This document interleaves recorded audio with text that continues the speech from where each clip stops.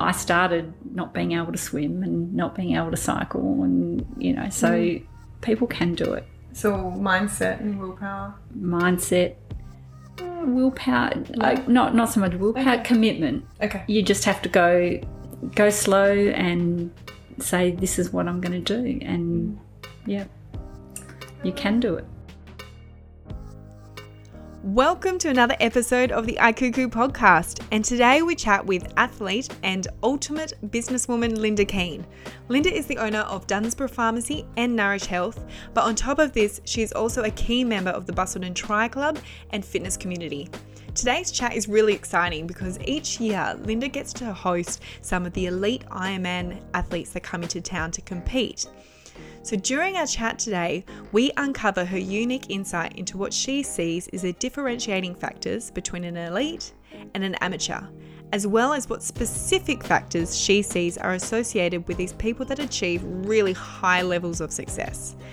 But the best part is we get to hear it from her from both a health professional point of view, as well as on a more personal point of view. We also speak with Linda about this concept of optimal health and how we can all benefit from it and how we can all tap into it. You're listening to the iKuku podcast with Alex Shepherd.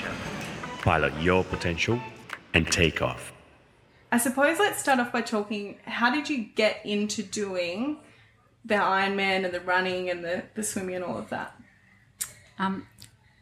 Gosh, I was going to say, everything you've just said just says it all so perfectly, and all that an athlete needs to be. And we could just finish the interview straight away, or the podcast started. How did I get into it?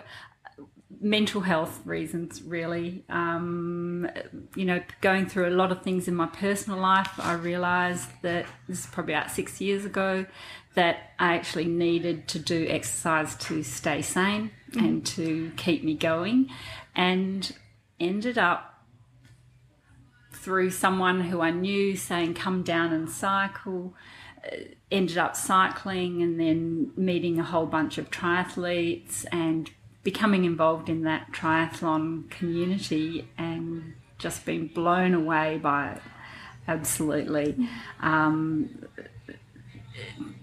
Athletes or triathletes or, elite athletes, and I've met a lot of pro athletes now and had them stay with me. They are just the most optimistic, positive thinking people, great mindset, and it was just a great energy to be around them, and they drag you in, they suck you in. You go, I want to be just like you. Yeah. And so you do, you join in and you're encouraged and you're supported, and somehow I've ended up doing those things, even though that makes me sound like an athlete. I don't actually feel that one. It's that bigger picture down the end. It's the accumulation of being determined and just doing a little bit, taking little steps, that you eventually get to that point where you've achieved so much, and it's that reflection. The exercises now become, and for a lot of triathletes, it becomes just a way of life. You're not ever not training for something, and you might only compete. Like I might compete maybe once or twice a year in doing a half Ironman, but that doesn't mean for the rest of the time I'm doing nothing. For the rest of the time I'm still riding, I'm still cycling, I'm still swimming, and doing little other small events along the way. And I think that's it. It's a lifestyle. So before you joined and you started doing all the riding and joined the Tri Club, were you doing any form of exercise? Oh yes, I was an aerobics queen. Oh, you're into aerobics? I used to love. What were those Les Mills? The pump classes, the step classes, the box society. I think I've done them all. So I think I've always done some kind of exercise, and that's why I knew when I kind of hit rock bottom in my personal life that I had to do some kind of do exercise, and that was just what I came across. And that's part of a community as well then, isn't it? So definitely. It's that support network around you. Very big supportive network, yeah. Were you nervous to join? the group? Or absolutely. Yeah. And I think the standard is that everyone, the first time they ride a bike, they clip their shoes into the thing and they fall over in front of the coffee crowd. I mean, it's a rite of passage. That's my mum, isn't it? She did Gosh, that. It's me. She fell over the wall, and everybody does it. And if you're not thinking, you can do it at any time. So you're never immune. But So, what in your eyes? What's that difference that between the elites, so for instance, if we are looking at something like the Ironman, the elite athletes and the other athletes that are competing, amateurs and stuff, what is like the differential factors there? I'm not sure that there is a huge difference for an endurance athlete to be a pro triathlete. Well, you have to have time and you have to have talent, but a lot of things are very similar. You have to have a very positive mindset. You have to have a plan. And you have to commit to something, and you have to commit to the training. What I've found that a lot of athletes, when they realise they're committing to a long-term goal, so they're setting that goal, committing to it, and then what they do is they don't know, they're not experts. So what they do is then they start gathering the experts around them. They get themselves a coach, they go and see nutritionists, they have a physio, they get massages, they read books and all of that kind of thing, and they just learn so much and take it all in. So they're open to that training and looking after themselves and their health. So what do you think makes an elite be able to get to that, make that leap and become an elite? Because in terms of mindset and dedication and all of that, they're the same between your amateur. Your amateur is working just as hard as what your elite's doing, and as we might have been saying earlier, the amateurs may be working harder because they also have a job. So they're doing their job on top of training and everything else. What is that little bit? Because I know you've been around a lot of the elites. You've had them stay with you, the pros and stuff, when they come to compete. Is there something in there that you can see? No, their whole lives are consumed by triathlon because that is their job. So just like people concentrate on their careers, they focus so much time and energy, and they analyze everything, and they, every run they do, they look at the stats, they go back and what can I do better? They talk to their coaches, they get advice. I don't know, like if I could run, it doesn't know. I'm never going to be a talented fast swimmer. I could put hours and hours and hours and years of practice in. I'll improve gradually, but I'm never going to be at the level that I could win something because of my swimming ability or my running ability. So I don't know. I think you have to have some genetic, natural ability. Yeah. That said, you still then have to have the mental toughness and the resilience and all of those things that we talk about. So I suppose it comes into that, like the combination, picture, isn't it, as well, of why. I mean, the amateurs are obviously doing the Ironman not because they want to win; it's because they want to compete. Why did you do the half Ironman? Because everyone else was. To push FOMO. No, it isn't. It is an achievement. It is. And other people make it look so easy, and they give you confidence and they say, you can do it. They're very supportive, and you start to believe you can do it. Yeah. And then when you do it, you go, wow, I can do this. Yeah. And I think maybe Ironman and triathletes are a bit crazy, but you actually learn what your body can achieve and how far you can push your body. And I'm sure lots of other elite sports people and endurance sports people feel the same. Your body's amazing. It's just amazing. And what it can do when you train it. Yeah. It's great. What's that feeling that you get just after finishing. Can you remember back to your first time just crossing? Oh, I cried. As I do all the time.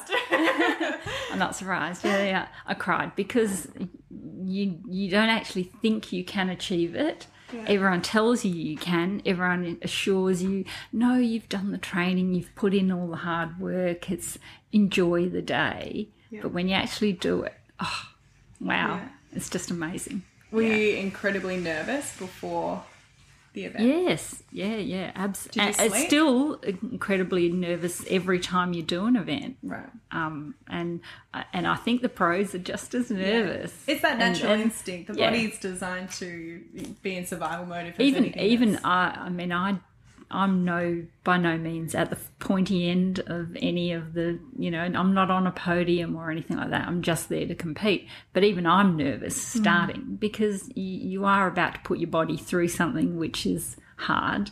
You have to be mentally tough and you could give up at any point. So it's still a stress.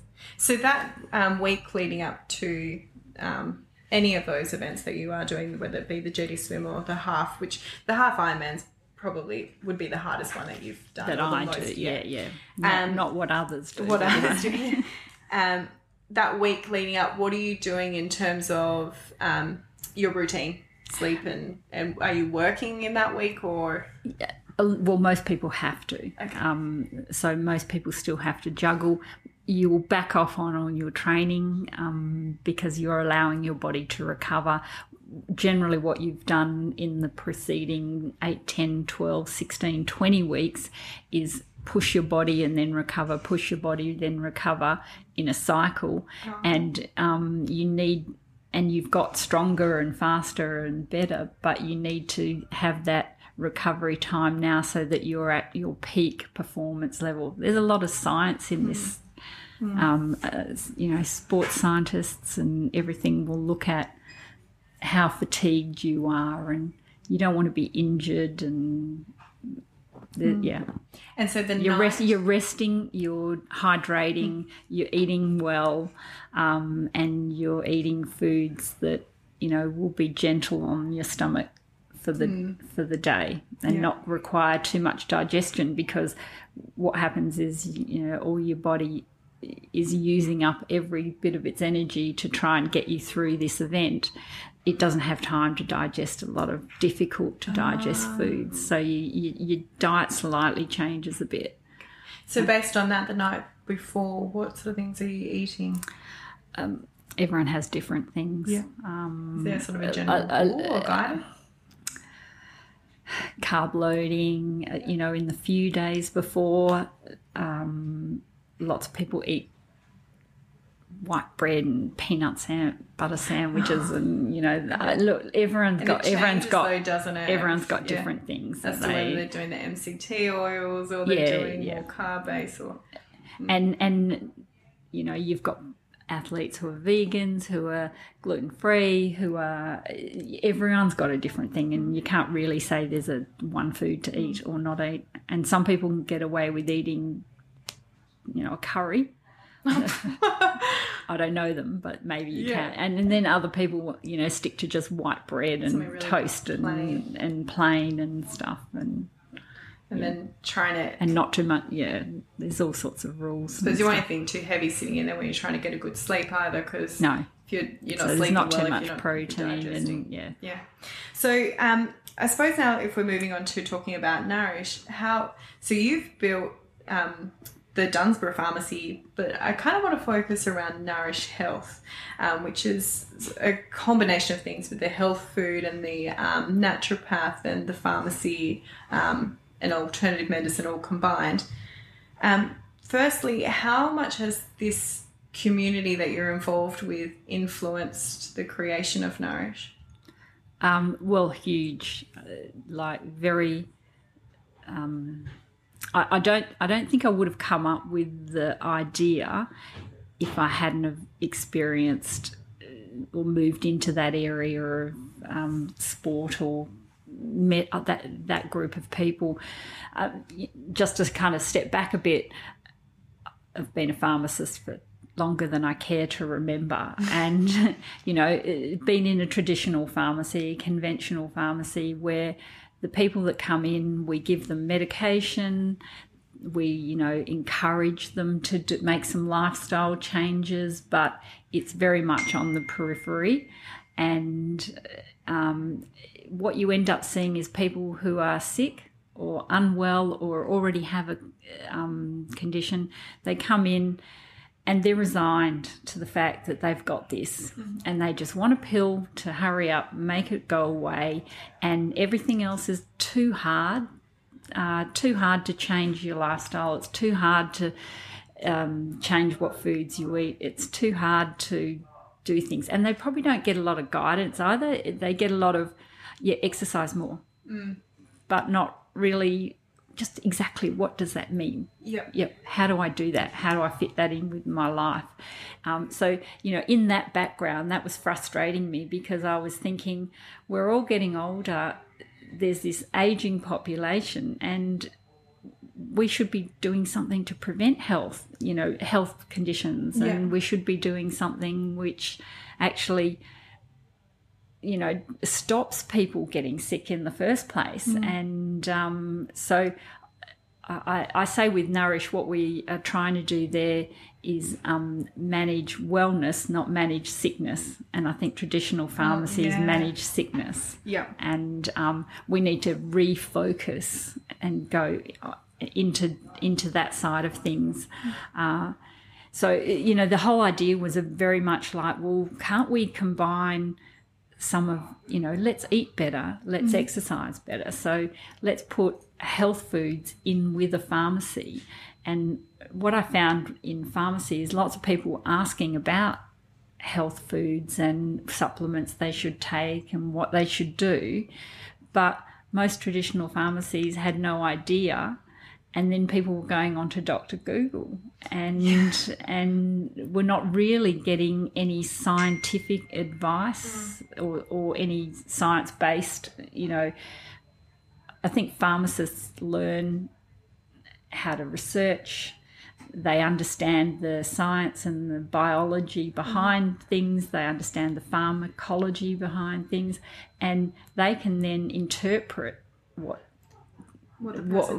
the person needs, and they can also interpret what Dr. Google says a lot of the time, because most people don't have that scientific training. And so I said, well, why not, let's put a pharmacy and a naturopath and a nutritionist together, and we can actually give people a much more comprehensive outlook and view of what they can do to make their health better. Yeah. So based on your business model, then the people can will move between the different professions, and they can collaborate with one another to give you the best outcome, depending on what you need. There's no with Nourish, I really tried to make it so that there's no judgment, as in you won't be frowned upon if you want a vitamin or a natural alternative, if you want a gluten-free alternative or whatever. You know, it's I think people make choices, and you have to allow people to have choices, and without judging them and saying that that's completely wrong or whatever. And so the idea is that people can come in if they want to see a naturopath because they're interested in the herbal side of things, they can. If they want to see a pharmacist who will compound up them a tailored medication for them, they can. You know, if their kid doesn't swallow capsules, then it can be made into a mixture or whatever. If they feel their diet's where they want to focus on, they can see a nutritionist, and they can move around. It's fantastic. It's like a little hub all in. Well, that's the aim. Yeah. We're getting there slowly. Yeah. So maybe then just to break down a little bit for people who are listening, this difference in concepts between what complementary medicine or complementary health versus preventative medicines or therapies versus optimal health, optimal therapies. Oh gosh, don't get me started. Optimal. Yeah, we're going to optimal, but we'll start with complementary first. No, that's so exciting. Okay. Well, I guess the way I see complementary health is if you've already got a condition or you've already you're trying to treat something, and you may well have conventional therapies or your foods and you what you will do is take something in or to also add to what you were originally taking. Yeah. So you might add a vitamin to something, or you might add a herb to a prescription medication or something like that. So it's complementary, works with something else to make a better sort of final outcome. Yeah. Preventative health, I would say, is, well, you know, I think I said to you before, it's the big motherhood statements. Mm-hmm. It's the big, you should exercise more, you should eat your veggies, you should stay out of the sun between 10 and 2 on a hot sunny day. You don't want to get skin cancer. You should I can't think of any others at the moment, but they're those that you should get 8 hours of sleep at night. They're very general in nature, and they're kind of what common sense was meant to be, but it does get lost. But they're common sensey, and yes, you should do them, but a lot of people also don't know how to modify them to themselves. And so that's where I think where we then move into optimal health, because I think optimal health is very individual, very personalised to that situation and to that person. So you can take your complementary medicines and you can take your preventative health directives and kind of issues that you want to, but put them all together and see how it fits with one person's lifestyle and one person's health conditions and that person's issues. And I think then you're looking at optimal health, because you're looking at an individual. Yeah. And so who do you think should be the person considering optimal health? Like, who's right for that, or who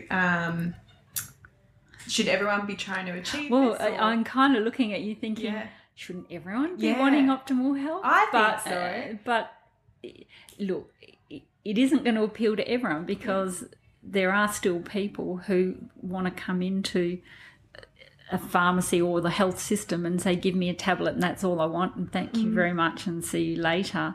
That's all I'm interested in. I don't actually want to do anything. I just want you to fix it. Where if you are someone who is looking long term in the future and thinking, I've got another 50, 60 years of life, I actually want to enjoy every single minute. I don't want my health to compromise my life.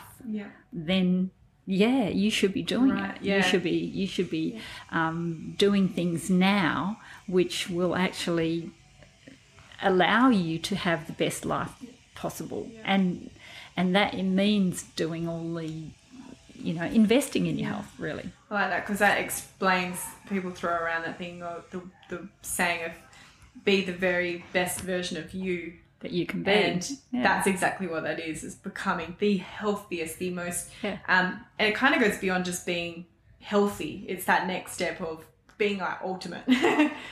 Well, that's the thing with triathletes. When I first started going to them and, hanging out with them, and I was like, you guys are really, really, really healthy. I thought I knew what health was. And you want to be healthier? What the hell? As in, there is healthier than you already, and there is. There is always something you can do. So if someone's listening now and going, I want to achieve my optimum health or optimal health, what's entitled, or what do they need to do? What's the first step? Well, that is the first step, being ready to commit and focus and invest in your health. Then it's a matter of finding a health professional that will help you do that. And that all depends very much on what your current conditions are, what you're trying to achieve. Gosh, you know. So it sounds like you've not really done, or you're not there yet, or you're not really diving into that realm. I think everyone needs a bit of guidance, though, isn't it? Because it's hard to look at your own situation and analyze your own personal, because you're in a little bubble. It's really having the other person looking from the outside at you. Yep. And you're also not going to, it's very hard to be completely honest with yourself, with your situation and what's going on. Yes. Very easy to ignore and go, I think I ate enough. Well, you know, that's exactly it. You know, we were saying before, well, you could just exercise a bit and eat right, but what is eating right? Yeah. And what is eating right for you in particular? This whole area that I've got into at the moment is, you know, what I think the future of health is, and what we're trying to do with Nourish is the biome, which I know you're fairly passionate about, and I see that in a few years' time, maybe not even a few years' time, we will get to the point where people will get a test done of what their biome is, and they will take supplements and they will try to manipulate their biome to improve their health. And they could look at treating things like obesity, they can look at treating depression and some mental health disorders, all starting from the gut. Yeah.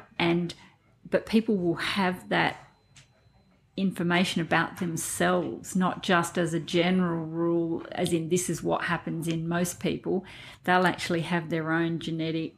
So they'll get the specific genetic output or whatever that says what's going on. This is your biome. This is how much percentage of certain bacteria that you have. So that is going to be amazing. Yeah. And then you've also got the genetic testing of your DNA, which I'm just so excited about because the amount that we can, the cost of genetic testing used to be ridiculous, and it's gradually coming down in price. So it's accessible to more people now, and it'll get to the point where people who want to invest in their health and make their health a priority will be able to go and get genetically tested, and this test will tell them how their body absorbs certain nutrients, how their body treats certain, whether it's lacking certain enzymes, whether there's something different about the enzymes that they have in their system. Therefore, you know, they'll have difficulty with absorbing something, or they'll have less of a certain, chemical in their body. And that's really fine-tuning your body. And I think we'll get to that stage. That's such an exciting realm. Oh, yeah. I can't wait. Because it's so interesting. Even things like headaches. Like some people can get chronic headaches because they're not absorbing the right nutritional element, or is it the CoQ10 that their body doesn't produce enough of, or they don't have enough energy, or whatever. There's different polymorphisms, which is like variations in your genes of folate metabolism, and that's all being related to whether you're a migraine sufferer with aura or without. I mean, that's all starting to get a bit technical for this podcast, but it's the sort of thing that hopefully at Nourish we'll be offering very soon. The DNA testing. Exciting with the gut biome of we're just saying, with the connection. I've said this numerous times, but when something bad happens and people say, "Oh, it made me feel sick." Yes. That was like your mind. Something happened emotionally, it made you feel sick. Yes. That connection from the mind to the gut is about 20%, but the connection of what the gut does to the brain is 80%. So, so much of what's happening inside the stomach is controlling whether we're depressed or anxious, or those days when all of a sudden, boom, you're like, I feel horrible. Out of the middle of nowhere, there could be no trigger, and all of a sudden you're feeling terrible, and that could all come back to the stomach. Absolutely. And just imagine if you could then get that tested and compare that with someone who doesn't suffer anxiety or depression or whatever other thing it is, and you'll be able to compare the amount of bacteria, of different types of bacteria that you have compared to someone else's, and then you'll say, well, actually I need a little bit more of that, so let's supplement with that and see what I end up with. I mean, and then that whole thing is going to take off. Oh, that makes me so excited just talking That's about a bit like the fecal transplant stuff, which we all kind of go, oh, that sounds a little bit, but it will happen, and that will happen more. And, they'll treat obesity by giving people fecal transplants of bugs that actually help them keep the weight off.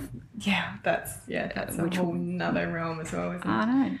It's good to be in health at the moment. It is. It's an exciting area. It's a very exciting area, which is, it's good to dive into.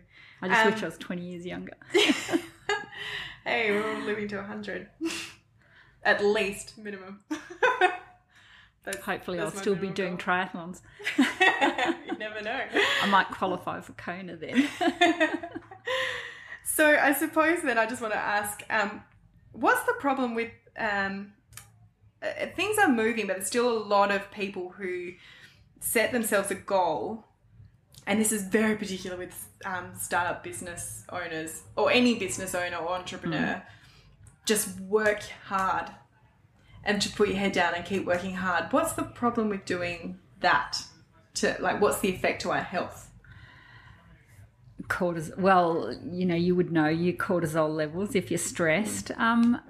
You need to have with business and also with exercise and stuff like that, then you need to have downtime and you need to have recovery time. You need to have thinking time and probably, I would say the recovery side of things. Business-wise, look, I think you need to be adaptable, flexible, and be kind to yourself, as we keep saying, don't we? Yeah. Actually, that's the one thing I think, well, one of the main reasons of why you're so successful with both of these businesses is you have that ability to adapt. So when change is happening, you thrive off that. Yes, yeah. Whereas some people don't want to change, but with both of these pharmacies, they change and they're altering based on the times and what's happening around them. They say that no one likes change, and I always think, oh, geez, I love change, but then I think I like to control the change. Yeah. So maybe that's it. And so I'm always looking to see what's happening, what's new out there and where we should be going. So I'm looking forward, and therefore I'm anticipating the change a lot. And therefore I don't feel like change is forced on me, whereas I can understand how some people wouldn't like to change if they're being made to change. And you can relate that back to health and say if you could be forced to change if you're given a diagnosis, this is what's happened and you must stop eating this now, otherwise you will get cancer or whatever. Why not think ahead and say, I don't want to be like this. I don't want to be forced into a situation like this. So I'm going to make these changes, subtle changes now, so that in the future I won't have to face that, rock that hard decision. Or that lack of decision that being down the track. So how do you find, how you personally do manage rest and recovery, because you're juggling these businesses and you're doing a lot of exercise and stuff? What sort of things do you try and do for yourself to be able to rest and recover? Coffee with friends. Champagne. Book in holidays. Right. Definitely take time off. I think the only reason that I manage to cope is I actually have a very good team who I've tried to make myself dispensable in my businesses and delegated pretty much everything other than the bigger picture things because people are pretty competent, much more competent than me, and sometimes it's best to surround yourself with experts. So I think You have a lot of trust and faith in your team. Oh, absolutely. Yeah, they're good. They're a fabulous team. Yeah, no, they're a great team. And I don't think I could function and do all of the training and everything that I do if I didn't have a really good team. Mm. So, yeah, good on them. Yeah. And good on you for having they'll hear this and go, right, pay rise. Yeah. I go, oops. So, because, like I've seen that you do have very good balance really in your life. So what do you wish you could say, if we're bringing it back to other athletes and stuff, if you could tap them on the shoulder and say, hey, there's a better way of doing this, or what would that be? Or like what sort of thing are they not thinking about? If I was talking about athletes, I would say they're not allowing themselves to recover. They're not giving themselves that downtime. You know, so many people I see just push themselves so hard, become so tired, and I don't know that they enjoy.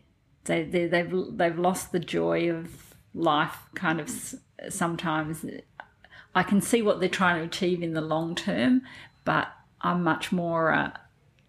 Live in every minute and enjoy every day, and you may not be here. So for those people then that are some people might go, oh well, I'll just be tired, I can just put up with being tired.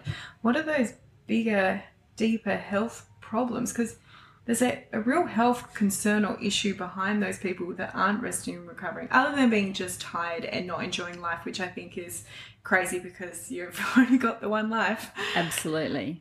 But if you to target them more on that, the real negative health effects of that, well, was there anything that's deeper? Do you mean like stress and as in stress hormone and hormones and if you push yourself, exercise wise, you can damage your heart. You can do damage to yourself.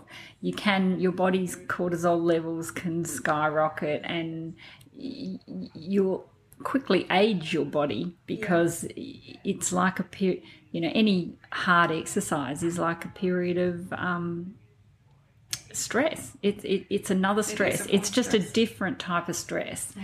It's a stress you choose, and yes, there might be endorphins at the end of it, but it is still a type of stress on the body, and your body's such an amazing machine, but it does need recovery time. Yeah.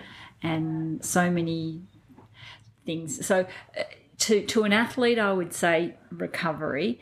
If I tap someone on the shoulder who would generally come into the pharmacy, who has been diagnosed with a condition, and I would say it's not too late to change. It isn't. Yeah, never is. No, they can do things. Yeah. They can do things, but they have to want to. But they can, they can improve their health. They can improve their diet. They can cut down on things and stuff like that. And I keep thinking of people that keep coming in and that are resigned to whatever their condition is. And you go, you can make things better. And it's just starting with that little step, isn't it? Just a couple of little tweaks. Yeah. You don't have to look at doing everything straight up. No. You start small, but you little successes and build on them, and just know that it's a long-term thing. Yeah. So what's the misconception the general public has towards athletes or about athletes? There's someone out there that's thinking, oh, I'd really love to do a half Ironman, but I don't know if I could do it because I'm not, fit enough. I would say to them, anyone can do it. Absolutely anyone can do it. It's just a matter of committing to it and putting in the time, really. Mm-hmm. It's having that goal, having a focus, committing to it. It isn't, this is why I don't call myself an athlete, because I don't actually feel like it's it's not a race or anything like that. It's actually, for me, it's exercise is a lifestyle, and the exercise that I do means that my body will do a half Ironman. But and I started not being able to swim and not being able to cycle, and so people can do it. So mindset and willpower. Willpower, not so much willpower. Okay. Commitment. Okay. You just have to go slow and say, this is what I'm going to do, and you can do it. Now, so shall I sign you off, Alex? Yeah, I'm like, how do you literally read my mind. I went, should I say that maybe I want to do one, but I don't know if I'm ready to do one. Well, there's a supportive network of people who would be more than happy to help you achieve your goal. If that becomes a goal. Then there is a couple of future goals, and that would be, I definitely like to do a full marathon, because I haven't done a full one yet, and maybe doing the Paris Marathon. If I'm going to do one, I want to be somewhere nice. Yeah, the Paris Marathon's a pretty good one, yeah. It's the shopping marathon afterwards that you have to worry about. Yeah. Actually, what was it like doing the Paris Marathon? What's the vibe? Amazing. Yeah. It was the only marathon I've done, first and only marathon I've done, and they have bands set up every 2 kilometres, and they're different bands. So like music? Like actual bands. So one will be, flamenco dancers, and the next band will be a brass band, and the next band will be reggae, and the next band, and literally every 2Ks you will run past a band playing some kind of music. So we actually had a friend who did the Paris Marathon, and she stopped and took a video of herself dancing with each band. I think I'd do that, take a little rest. She enjoyed every moment of her entry fee. Yes. Stop at every band. Which is what you should do, really, isn't it? Yeah, you should. Yeah. Well, that just shows just enjoy that whole journey of that full marathon that you're absolutely, doing. Yeah. Life's a journey. Don't rush it. Yeah. Stop and dance with all the bands. All right, well, last question. If there was one thing that you would encourage people to do that would overall better optimise their health, what's one thing that you'd like them to focus on? Oh, my goodness. How do I push it down into one thing? Yeah. Invest in their health. I don't know. I think that's the first step. Yeah. Yeah. Like actually commit to doing something about it, and be prepared to invest time and energy into their health, because what you put into your health will come back to you, many folds. Yeah. And stuff. So that's a brilliant one. We haven't heard that yet. And that's the very first step is just decide you're going to invest in your health. Yep. Yeah. Thank you so much, Linda. Thank you, Alex. Great. Thanks for listening to the iCuckoo podcast at iCuckoo.com.au.